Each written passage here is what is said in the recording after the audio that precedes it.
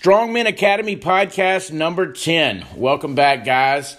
Today I have a really, really special guest, a really important person in my life. Without a doubt, the most influential person in my life outside of my parents.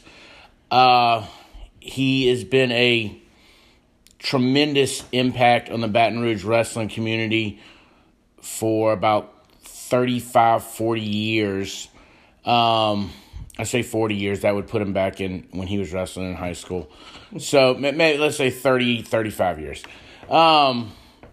He's going to be a future Hall of Famer as far as a coach. He's put at least 20 kids in college, coached city championship team before, Baton Rouge Coach of the Year, probably about 25, 30 state champions over the years. His impact to the Baton Rouge wrestling community is just endless, and he's produced a boatload of coaches under his wing as well. His legacy will exist for a long time. And with me in my own personal life, he's the reason I'm a teacher. He's the reason I got into education. He really lit the fire in my life. Now, I learned my work ethic from my dad. My dad has worked his ass off his whole life, and I without a doubt learned that from him. But Pat Mahoney lit that fire and has allowed me to kind of move forward with a lot of purpose and a vision and everything I do in my life. And with this program and how I want to impact it. In fact, when I look at what I do as Strong Men, I look at what he did for me as a coach. And I coached for several years. I coached wrestling, and I was a selfish athlete, and I found when I was coaching, I was a selfish coach. I wanted kids to win more as a reflection for me than for them. So now with Strong Men, I get to go back and I get to teach them all the lessons and do all the little things that Coach Mahoney did for me. You want to go ahead and introduce yourself, Pat? Yeah, Pat Mahoney, graduated Baton Rouge High in 1986, 15-year route through college, graduated LSU with a double master's 2001, and just been coaching, teaching, 23 years, Army National Guard, and coaching 32, wrestling 36, just living the life, man. I appreciate all the kind things you say. You really don't think about it. You just show up and do what you're supposed to do. And next thing you know, 30 years later, somebody you love is doing great things and interviewing you. So yeah. Well, I hope you thought about what you said. You just show up every day and do it. But I do want to talk about how you do it. So I hope over those years you put a little thought into it. What is it that allows you to connect so well with young men? How do you inspire so many of them, especially the underdogs, to work so hard and achieve so much? Well, I mean, it starts within yourself. When I came up, I was the little short, fat kid and, bullied and went through all the stuff that every kid goes through. And I kind of fell into wrestling. One of my god brothers wrestled at Baton Rouge High, or two of them did. One graduated before I got there. One was a senior when I got there. And I just never thought I'd be an athlete. I wasn't up until then. Decided to wrestle, and I think I was the only kid on the team my wrestling coach didn't recruit. I showed up, and he was, old Coach Holder. Yeah. Oh, what you doing here? I said, I want to wrestle. And he kind of, all right. I guess he thought I get beat up enough, I'd leave. But I'm kind of stubborn and hard-headed. I was destroyed my first year. But I got so much from fulfillment from being on a team. And, at some point, they accepted me. And so that became important. When I lost all that weight my first year, I lost like 55 pounds, and then started developing into a wrestler. But when you come back and and Coach Holder put me in a leadership position as far as being an assistant coach, then it's easy to coach the kid that is quick and he's fast and he's strong and has that natural confidence because his whole life he was that way. So you don't even spend that much time with that kid. You know, hey, this is what we're gonna do this today, and then go do it. So you end up spending the most time, you know, your most quality time with that kid who was like me, that really wanted to do the right thing. I wanted to be a good wrestler. I want to be a great wrestler, but people don't realize these kids are gonna show up and work as hard as they know how to. And my dad was the hardest working man I ever knew in my life. He was a pipe fitter his whole life. You know, he did pipe fitting 40 years. He loved it. Loved every second of it. It wasn't that he didn't try to get me to work hard. You know, there were things in the way.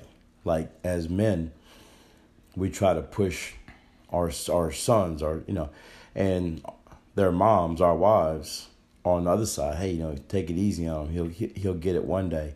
And I did get it one day. But it happened after my career was over. So when I look at these kids, I try to explain to them, look, I take a kid that comes to me no matter where his starting point is, and you just make him understand, okay, I do believe everyone can be a champion. I believe that with all my ounce. But you have to recognize where your starting point is and where you have to catch that up. Okay, so you're not as strong as the guy next to you. All right, so that means between now and next year, we have to get strength. You're not as fast as he is. So we have to work on that. So you close that gap. If you recognize where you're starting, and you're honest with yourself. I tell my kids, hey, kid, if you want to be a champion, these are things you have to do.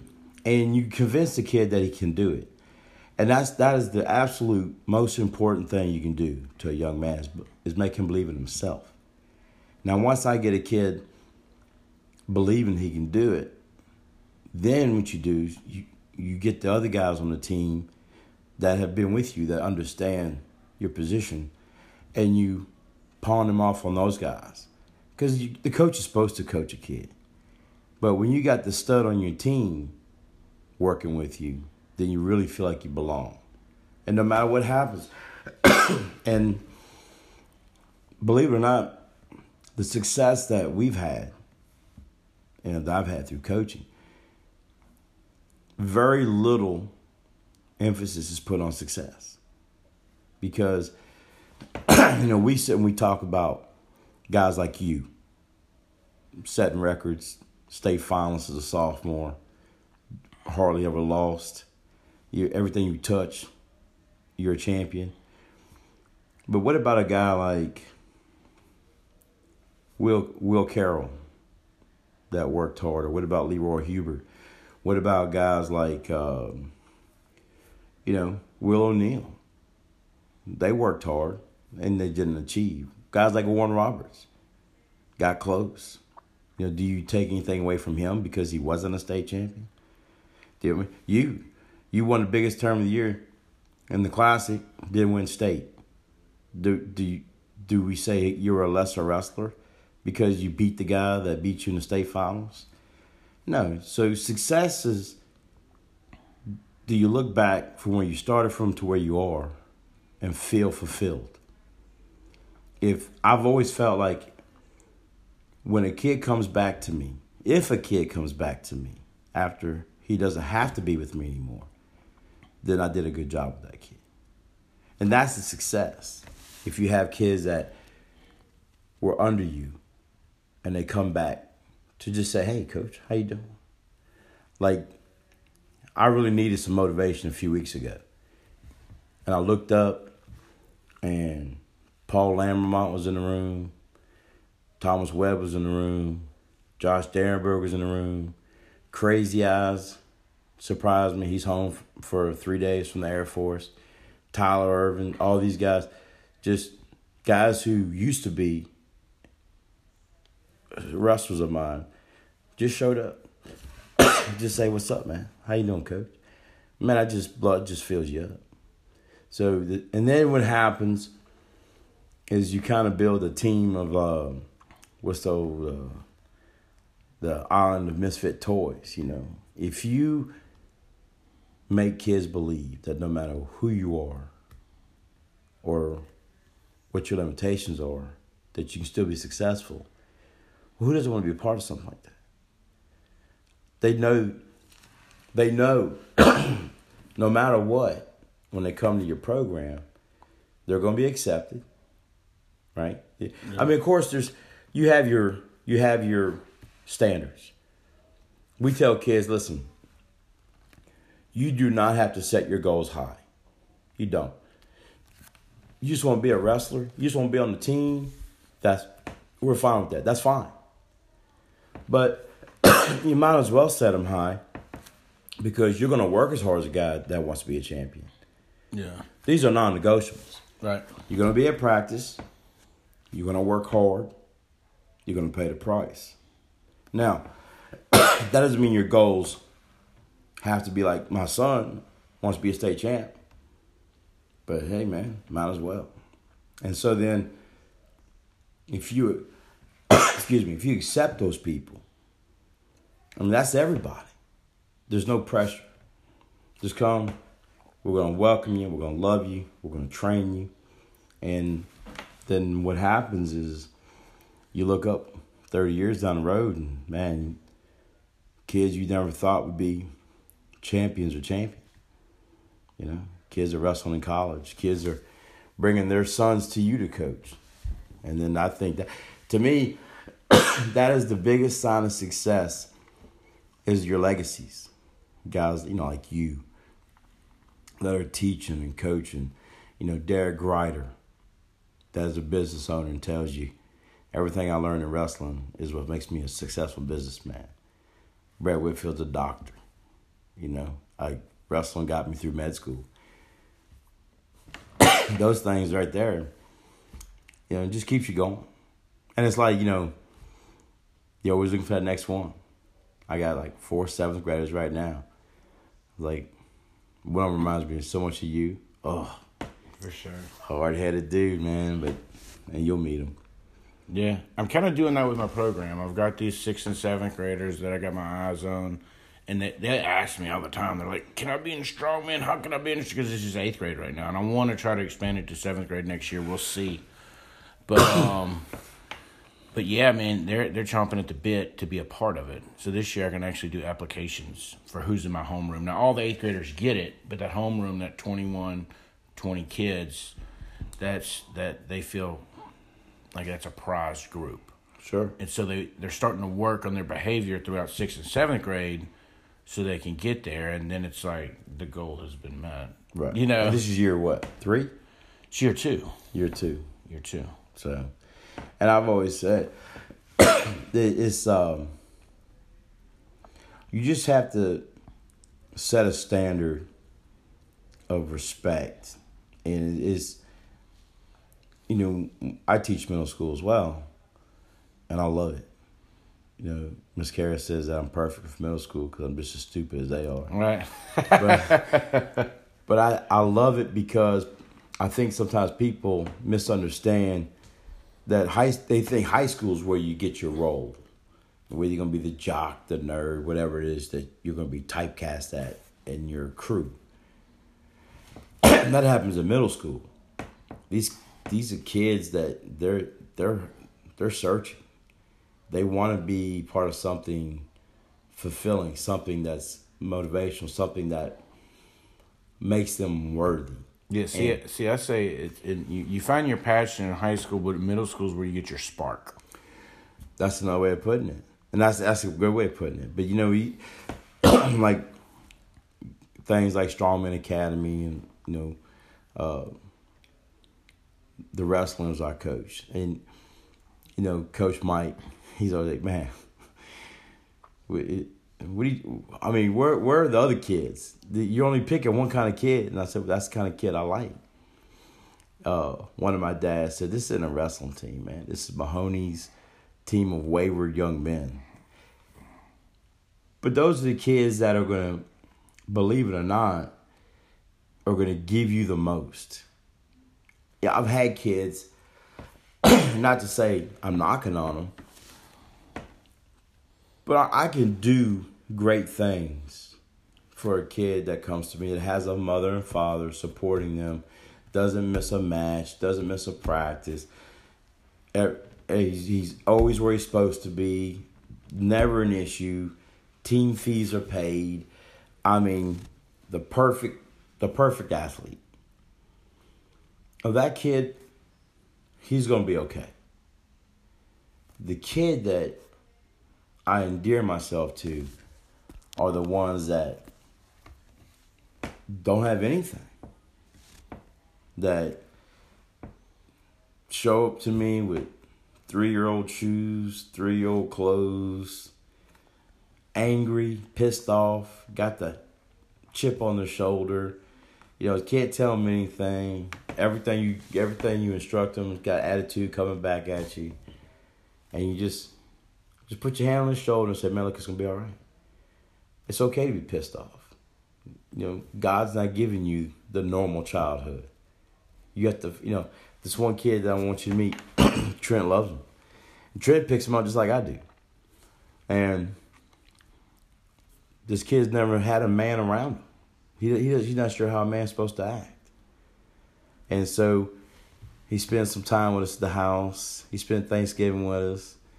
And, he understands. And he's starting to get it. And he knows the tone of voice. He knows the look. This is what men do. This is what men do not do. And you can see him looking for that approval. You know? And now he has big brothers, Trent and Brad and Pat, Coach Pat. Miss Kara, you know how she used to do, get on my case to save y'all. He just loves that when I'm getting on his case and Miss Kara's yelling at me. And it's the same thing I've been doing for 32 years. And I thank God for Miss Kara. She's always been that good cop. It was you have to have a good teammate. You know? And I'll tell you, if I have to give my success to anybody, it'd be to Miss Kara, because especially before we had kids. When we had kids, it changed. She used to say, you treat your kids like you treat your wrestlers. And I was like, no, I treat my wrestlers like I treat my kids. I never distinguished just because we had different last names that I would treat you any different. I loved you. Yeah. Because I loved you, this is how I treat you. And when my kids were growing up with y'all, I mean, how many uncles they got? 15 uncles?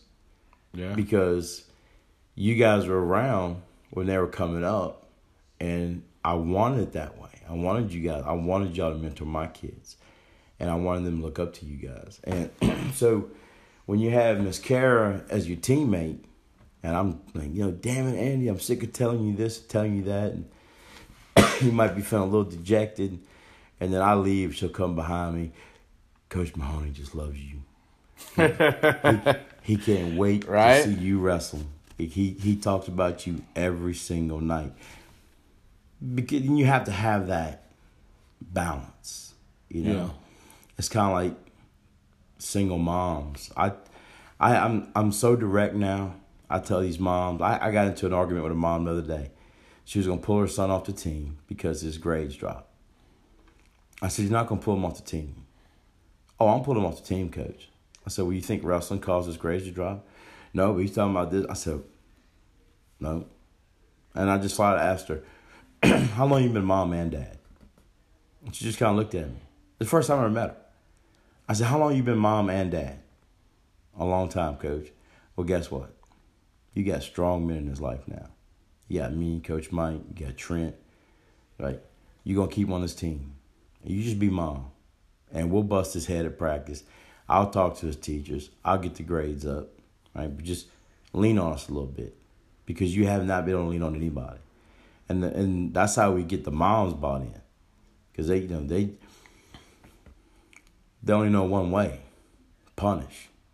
Well, you did this, and that's it. You're grounded. No. Come sit in practice. I'll put that 25-pound plate on his chest for 30 minutes. Yeah, he'll be all right. We'll get him right. And it's about accountability, too. And that's, I think, probably wrestling has helped me as much as anybody as far as, just when you start mentoring people, you really have to look within yourself, you know. And I'm by no means a perfect man, but I've always tried to be a good man, you know. And when I have guys come back that I love and respect, like you know, the 2001 class and Leon's, all the guys. Yeah. And they pay me the compliment talking about how much they love me. Then, you know, it gives you some validation and kind of makes you think you're doing the right thing. And you find something that works and just keep doing it. And I think maybe success is just longevity, because you just keep doing it and it's just the numbers build up. You know, I was actually not going to coach past 1991. You know, I was spending all my time coaching. I was working a little $10 an hour job, and Miss Kara and my mom were like, you know, this wrestling stuff, you're not even getting paid for it. You just need to find something else to do. You're right. Because I had dropped out of college. That was, 90? 91 was Tate's senior year? Yeah, so I said, okay, I'll make a deal with it. Because Chris Forrest graduated in 90 with Brett Whitfield. Right. So Clody was going for his second title in 90-91. I said, okay, when Clody graduates, then I'm done. And if I can't get back in school, I'll go get a plant job. And like 9 out of 10 guys in Louisiana. Well, Greg Punch came along as a freshman in that year. Him and his brother, single mom, Kara and his mom fell in love with each other, became best friends. And I was talking about, well, I'm gonna start looking for a job. You know, Clody was almost about to be finished. And she's like, well, you can't leave Punch. Yeah. And I was like, and he goes, no, you got to see Punch through. All right, fine. So then 93, 94 comes rolling around. And I said, all right, this is it. Well, that's when Derek Ryder came, was the first freshman we ever had that qualified for a state tournament. Well, you can't leave Ryder. I was like, look, y'all want me to stop coaching or not? So, 94, I've been married for 2 years. And I told Miss Kara, I said, look, when we're going to start having kids? And she goes, when you finish college. I was like, what? Wait, what? So then I looked into it, and I started back in 96 and finished with the double masters in 2001. And, of course, my goal was not to be a teacher. I was going to do something else. Physical therapy was the goal. But with a 3.3, you're not getting PT school. So switched to education. And then, you know, we were all thrilled. We didn't really care about how much I was making as a teacher. We just couldn't believe I was getting paid to coach. First time in 14 years, I got a paycheck to be a wrestling coach, you know.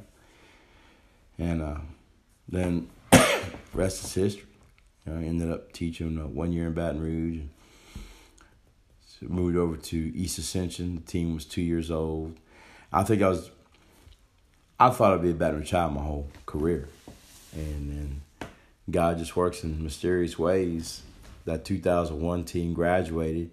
We had a couple guys, Andrew Cernis, Nick Touye. We had a few guys. Tim Dawson. We had a few guys that were left on that team. And just there was an opportunity for me to go to Gonzales. And I've been there 17 years. Yeah. You know, and built a pretty good program there. So that's a lot of heart. Moving on, though, like almost to the opposite end of the spectrum about wrestling, it's such a brutal and physical sport. And, you know, I was telling somebody this morning how I went to practice yesterday and wrestled those big guys at Baton Rouge High, and my body was just aching, my neck's throbbing. And I was telling, this is a woman, young woman, and I was like, no, it's just one of those deals where you just got to get back in wrestling shape. And she's like, what exactly does that mean? I was like, well, you just got to get used to getting beat up every day. And after about 3 weeks, you're just used to getting beat up all the time, and it's normal. Yeah. And she was like, she didn't even get it. But, like, so how does such a physical, brutal sport create like self-love, self-respect, and then a sense of camaraderie, and then eventually like a love for your teammates, and you even get to agree to where you have a level of love for your opponent. Like, how does all that come through that physical? Well, that, believe it or not, the biggest challenge for us in wrestling is the actual uniform. We got more guys who don't want to wrestle, not because they're scared of hand-to-hand combat or getting hurt. They want to wear a singlet, and that's why they had that rule change a couple years ago that you can now wear the doublets, so a two-piece singlet. But what happens is that you have to know how to sell it, right? So what I tell every young man is, one day, God willing, you'll be a husband or even a father. And, I never played football. But I do respect football in the fact that a young man has to line up in front of another man and hold his ground. And that's what men have to do.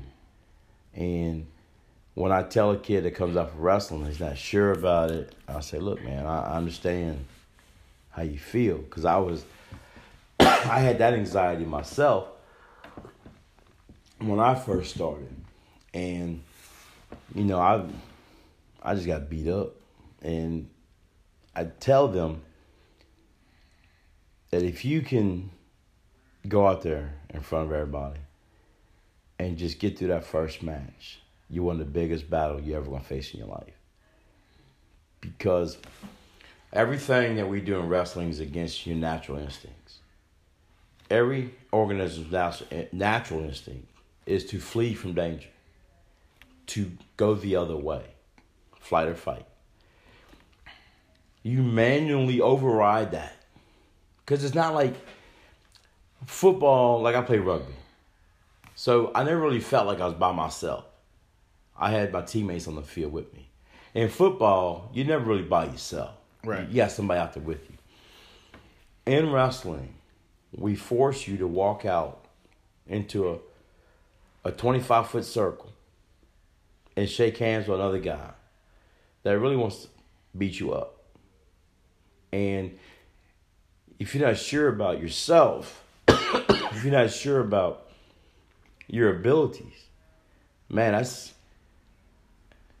You ever remember? I ever tell you how you first match? You remember that story? He's talking about when you walk out there and you feel like you walk on a mattress and your legs are numb, and your hands are sweating, you're tired, but you haven't done anything yet, and everything's in slow motion. And I'm calling your name, you're looking at me slow, shaking your head slow. Everything sounds, and murmured, and but then when the whistle blows, it's like an explosion goes off, and everything's happening way faster than you can handle.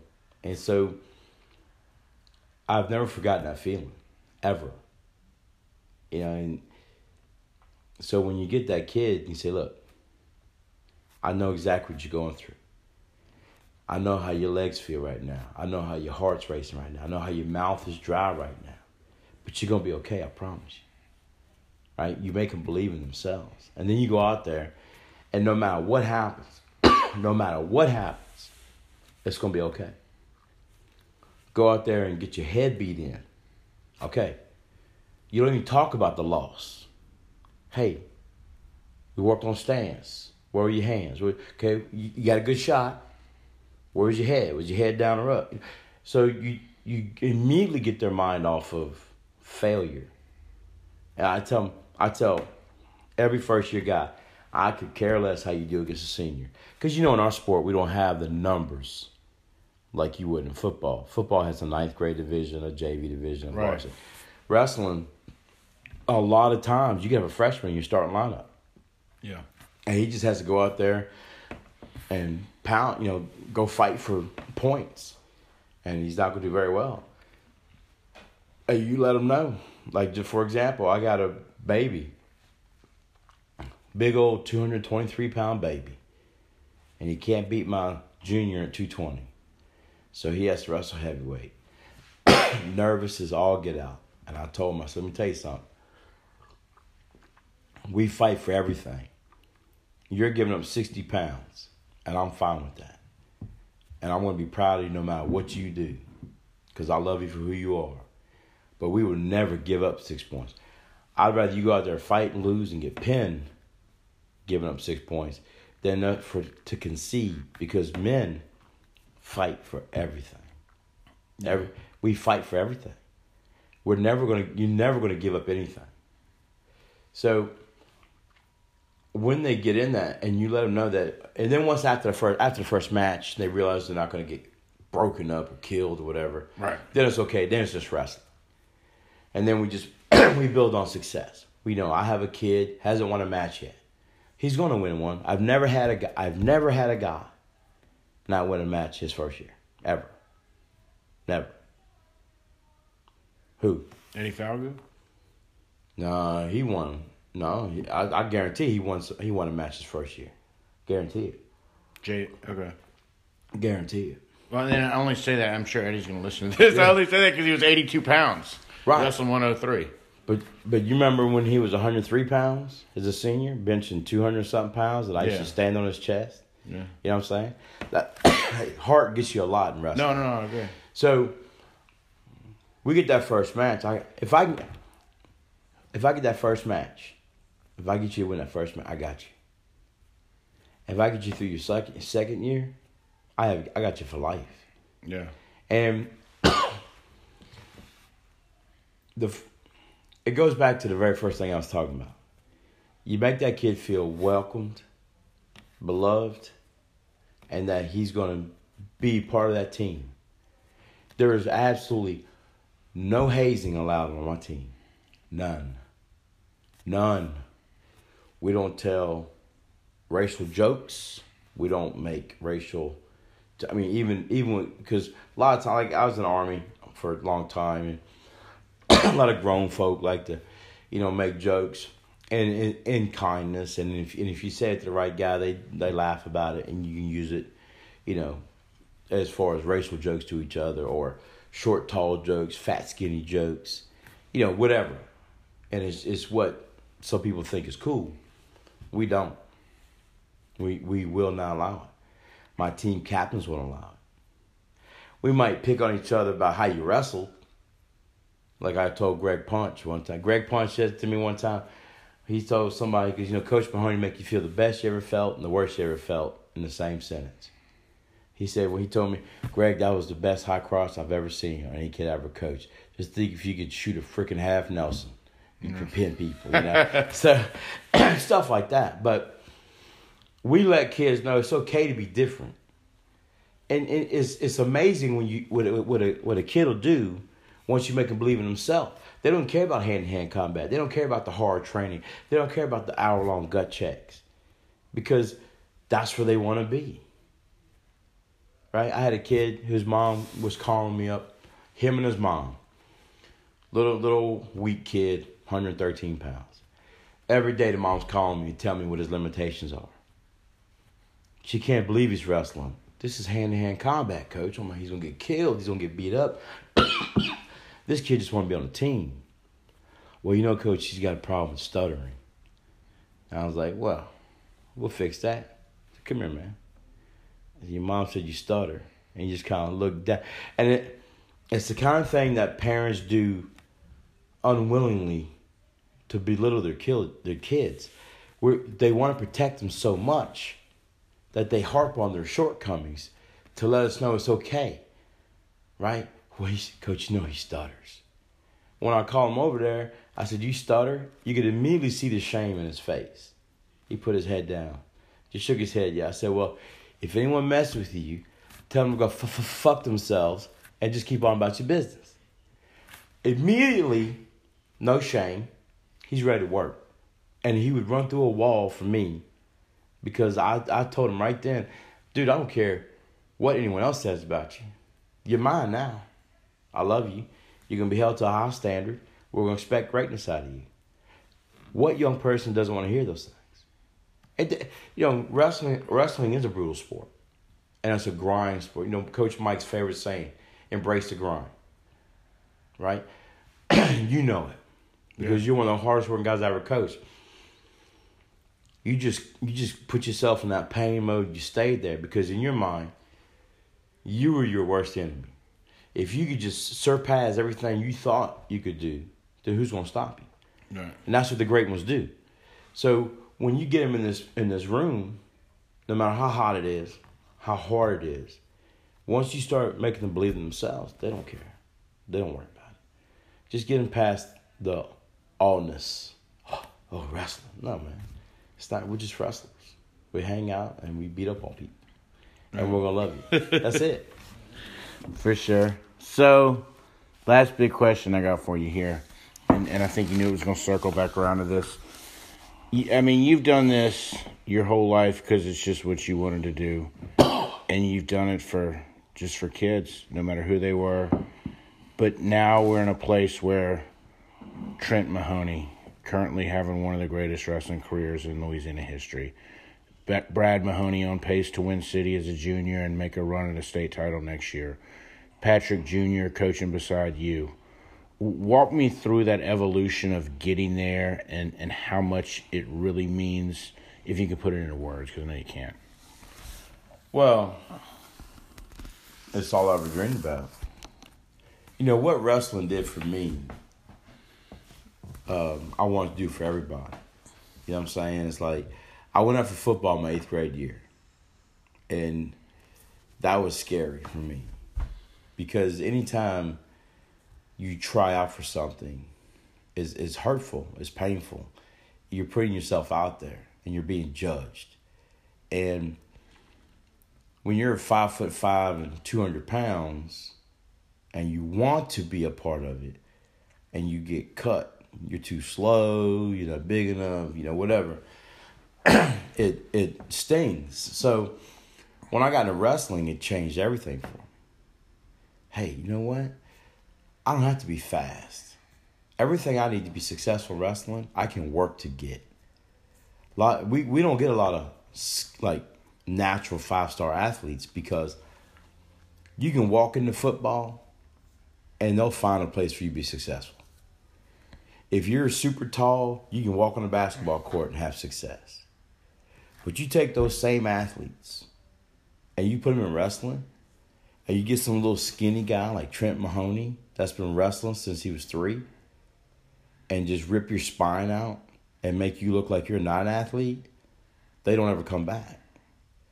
But what it does for a guy like me, when I lost 55 pounds, when I got stronger, I got taller, I got the respect of being a wrestler. I still love my cauliflower ear. People see it and they're like, oh, you wrestled. Yes, ma'am. I sure did. Well, I loved you guys so much. It was just a natural process that when I had sons, and God blessed me with 3 great sons, they were going to grow up on the mat. Patrick learned to walk on the mat. Trent learned to walk on the mat. Brad learned to walk on the mat. Remember practices with the boys in the room, right? I mean, you were there in Pat's birth with Kate O'Neill holding the ball in one hand, blowing the whistle in the other. You know what I'm saying? Trent, remember his crawl? One knee down, shot. Yeah. Oh, my God, look at this kid, right? So people really don't believe me when I talk about them wrestling. I never made them wrestle. Remember we took Pat to that tournament? He was 5. He got beat up. He said, I ain't never coming back. But he got into Catholic High in 8th grade. De Palma, Prohaska. No, you're going to wrestle. He wrestled 5 years. Trent loved wrestling. And this is a true story. People think it's not. I went to one wrestling tournament without Trent when he was like 3, 4 years old. He was so mad at me. He didn't talk to me for 2 days. I said, well, son, I woke you up and you said you want to go. You know I wanted to go. Hey, son, I woke you up, but then what I made sure is from then on, I made him come with me. And when we got to the gym, boom, I didn't even see him. He'd show up every couple hours, asking for concession money. Then he got wise. He just started saying, I'm Coach Mahoney's son, and go to the hospitality room. And I used to have to look for him to leave. Hey, I'm ready to go. Where's Trent? He's over there wrestling. Brad, being the little brother, 1 year behind, same thing. Well, over the years, Patrick wrestled because his dad coached it. Because he was at Catholic High and they had the best program in the area. And his brothers wrestled. It was a family business type thing. Yeah. Right? I don't think, when he was a junior, he was 227. He could lose 7 pounds, challenge his buddy for the varsity spot, and everybody even. Trent was like, Pat, lose the 7 pounds, go for the varsity spot, and be the varsity wrestler as a junior. Well, Pat was the backup heavyweight. Their heavyweight was KJ, number 1 in state. Pat says, no, I'm just going to back up KJ and be his workout partner. Trent's head exploded. What are you talking about? Because Trent only ever dreamed of being a state champion. From the time he could understand what it was happening, that I'm going to be a state champion. I said, I know you will be, son. I never pushed him. It was always, he'd come ask me, how'd I do this, how'd I do that? Brad came along because he's a little tag-along brother. And then Brad actually took 8th or 7th at Iowa Nationals as a 3rd grader. And then my mom and my wife convinced him to do soccer. So he left. That hurt Trent. He really did. And Trent still holds it against him because we had a crew for that little league team brawl. Yeah. All those guys that are juniors now, my team at EA, were all together then. And they had this big plan. Hey, we get to high school. We're gonna win 4 championships in a row. Well, they got older. Brad went off to soccer. This kid got a girlfriend. This kid got a job. Trent was the only one that held that pace, held that plan. Trent absolutely loved it. Trent was keeping a 3.5 GPA. You know why? Not because he wanted to be valedictorian, salutatorian, not because he wanted to be an honor roll student, because Division I schools require a 3.5 GPA for academic assistance. That's what he told me. Right? So, as we went along, Brad came back to wrestling. Played football his freshman year. I begged him to cut him. They wouldn't cut him because they weren't playing him. I said, dude, he's wasting time. But he wanted to wrestle. Started wrestling again. And then something just, it was magical. Trent won the state championship as a sophomore. That blew our minds. Sets the single season record for wins. Set the single season record for pins. Then he comes out, and then Brad starts to get hungry. Now he starts to believe he can be a state champion. Has a great state tournament. Upsets the 4 seed. Loses to the 1. Lost to the 3. And then lost to the 4 for 5th and 6th. But had a great, great state tournament. But now he's hungry. Now, Patrick, his schedule will allow it. I was talking to Miss Kara. I need an assistant coach because Mike comes when he can, but he's shift work. Robert comes when he can, he's shift work. Pat's like, I'll do it. Man, all 4 Mahoneys in the same wrestling room. When Patrick was born, right after you graduated, I said, my life is going to be in this room, and it is complete. That my son will grow up around all you guys. I'm not even going to have to parent. I'm going to coach him. Just like I did you guys. I'm going to let y'all be big brothers, uncles, guide them. And then I was going to spend all that time in that room just living the dream that all my sons would grow up in that Baton Rouge wrestling room. And there were changes. I ended up being at EA. Pat didn't wrestle for, 7 years. But it's fun for me now because now they're all with me in the same room. And you guys are still part of it. And I'm going to soak it up these next 2 years. I mean, it's great. And Pat's getting paid. First year coach, I'm actually paying him, which was a big step for Mahoney. It took me 14 years to get a paycheck. Yeah. He's getting, and he needs it. He's a little college guy. But actually the biggest challenge now is keeping the three brothers from killing each other. Okay. Cause, Yeah. Because Trent right now is 24-0 outside the wrestling room. He can't touch Brad in the practice room. Brad's only lost once this year. And it's fun. And it's stressful. But every guy I've ever talked to, a coach their own kid, I feel their pain now. But I think the most fulfilling thing for me, is and it's great having all my sons in the same room with me. But the most fulfilling thing for me is when you talk to the old guys and how much they love my kids, how much they think my kids are an asset to the sport, how they constantly tell me what great sons I have and how they're great ambassadors to the sport, how they're great wrestlers and that they're great men. It means because sometimes you're too close to it. As dads, you stay on your kid all the time. And you try not to, but sometimes you just can't help it. Yeah. No, you need to do that better. You need to do that better. And it has nothing to do with coaching. It's just about being a good person. And sometimes you think, man, I'm just not doing a good job. I'm failing. And a guy that you respect immensely, like a guy like Coach Boffinger, will come up and tell you got some of the nicest sons. And that means everything. I hold Coach Boff in the highest regard.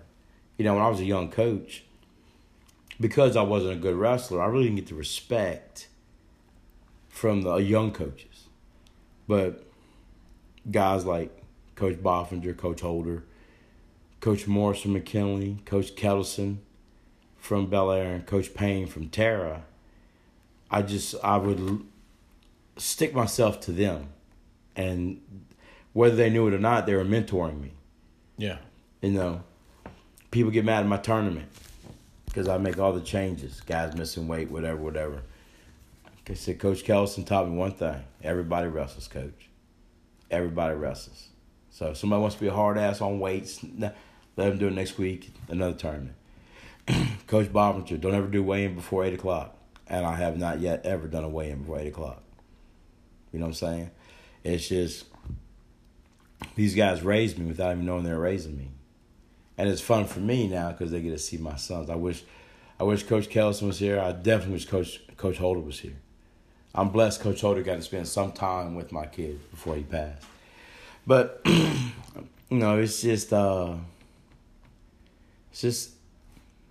it's humbling because I know so many people that don't really have anything they ever wanted. And I have everything I ever wanted. And it's fun. And I'm sitting back and enjoying it, man. It's a fun ride right now. Awesome. So this is our lightning round. So real quick responses to these 5 questions. They're short answer questions anyway. Number 1, favorite wrestling move? Doing or coaching? Fireman's carry, doing. Okay. Yeah, that's good. I just need one. Greatest mentor in your life?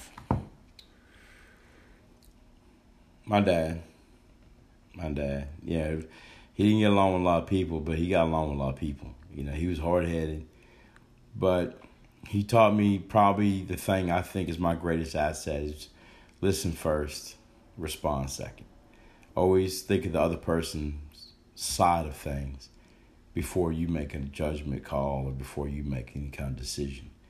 And I think that's always been my strongest suit is empathy. My dad taught me that. Okay. Yeah. Empathy, that was like the major topic of my last podcast. Yeah, well, I don't care. I really don't care what group of people you're dealing with. People want their side to be heard. And you're going to feel a certain way about some things. I'm going to feel a certain way about some things. And depending on what arena we're in, one of us is going to be more right than the other. And you have to be able to listen to that person and let them tell their story. People just want, hey, look, this is how I feel. Okay, and I respect that. But in this arena, that's not going to help us. But I hear what you're saying. And that's all people want. It's just hear me. Right. Nothing frustrates me more than me trying to tell you something and you just keep cutting me off to say something else. My principal, we have fits all the time because I go say she keeps cutting me off. I'm like, stop. It's like talking to my wife. Stop. Yeah. But my dad taught me that it's very important to be respectful and to listen first. And it took me a long time to realize what a good man he was. But once I realized it, I made sure every time I saw him, every time I left him, I kissed him, told him I loved him. So I wouldn't give to argue with him just one more time, you know. Greatest wrestler in Louisiana history that you never coached. That I never coached? That you never coached. Because otherwise it's just a bias. I mean, I think it will be Trent, but we're just going to remove that from the situation to make your life easier. I'm going to remove everybody you ever coached from the situation. Well, I would say, well, I work with Daniel Cormier on the national team, but I would say, if you had to say, don't want to even have ever had contact with. No. I'm saying that it wasn't a Baton Rouge Higher EA wrestler. Oh, Daniel Cormier. Daniel. I think about Coleman Ruiz. I think about Kerry Bowmans. Those guys were studs to the next level. Coleman Ruiz may be one of the best men in the country. And I would have loved to know him more. I just knew him to say I shook his hand and told him good match. But Daniel, I think Daniel Cormier, 3-time state champ in Louisiana, 2-time Olympian, only Louisiana kid to ever make the D1 finals. And he only lost to the greatest wrestler of all time. And I always pick on about that loss because we used to go to Oklahoma to watch the OU Open. Yeah. During Thanksgiving weekend.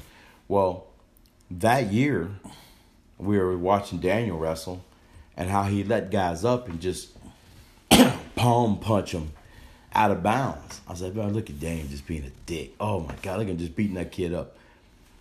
Well, I don't even remember the match. Yeah. He was losing by 3. And he remember losing by 4, he took KO down. And he went to let him up, but instead of palm punching him out, he kind of rolled back on his heels, coupled up, and KO turned around, heel picked him, and took him down. And we were at Fargo together. I was like, what the hell were you thinking? He goes, man, coach, I don't know. That dude's quick. I was like, come on, man. Yeah. But I think Dan, he's a great guy. And, he's always kind of kept that boyish attitude that I don't think he ever really got caught up in he's still a good guy. Yeah, no, he never caught up in the fame or the drama or anything. Favorite song? Hotel California. Yeah. Hands down. Best rock song ever written. Hotel California. I used to listen to it so much. My cousin that immigrated from Turkey lived with me for like 6 months when he first got here. He said he used to love that song. He hates it now. He still hates it.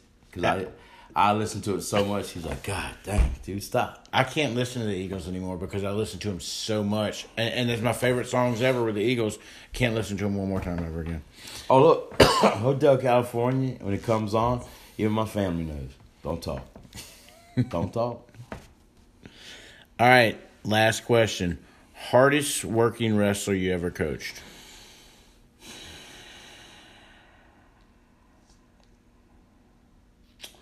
Well, man, that's tough.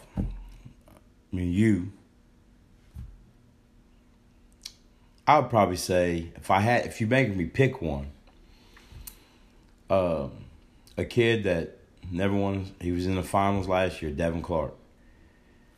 This kid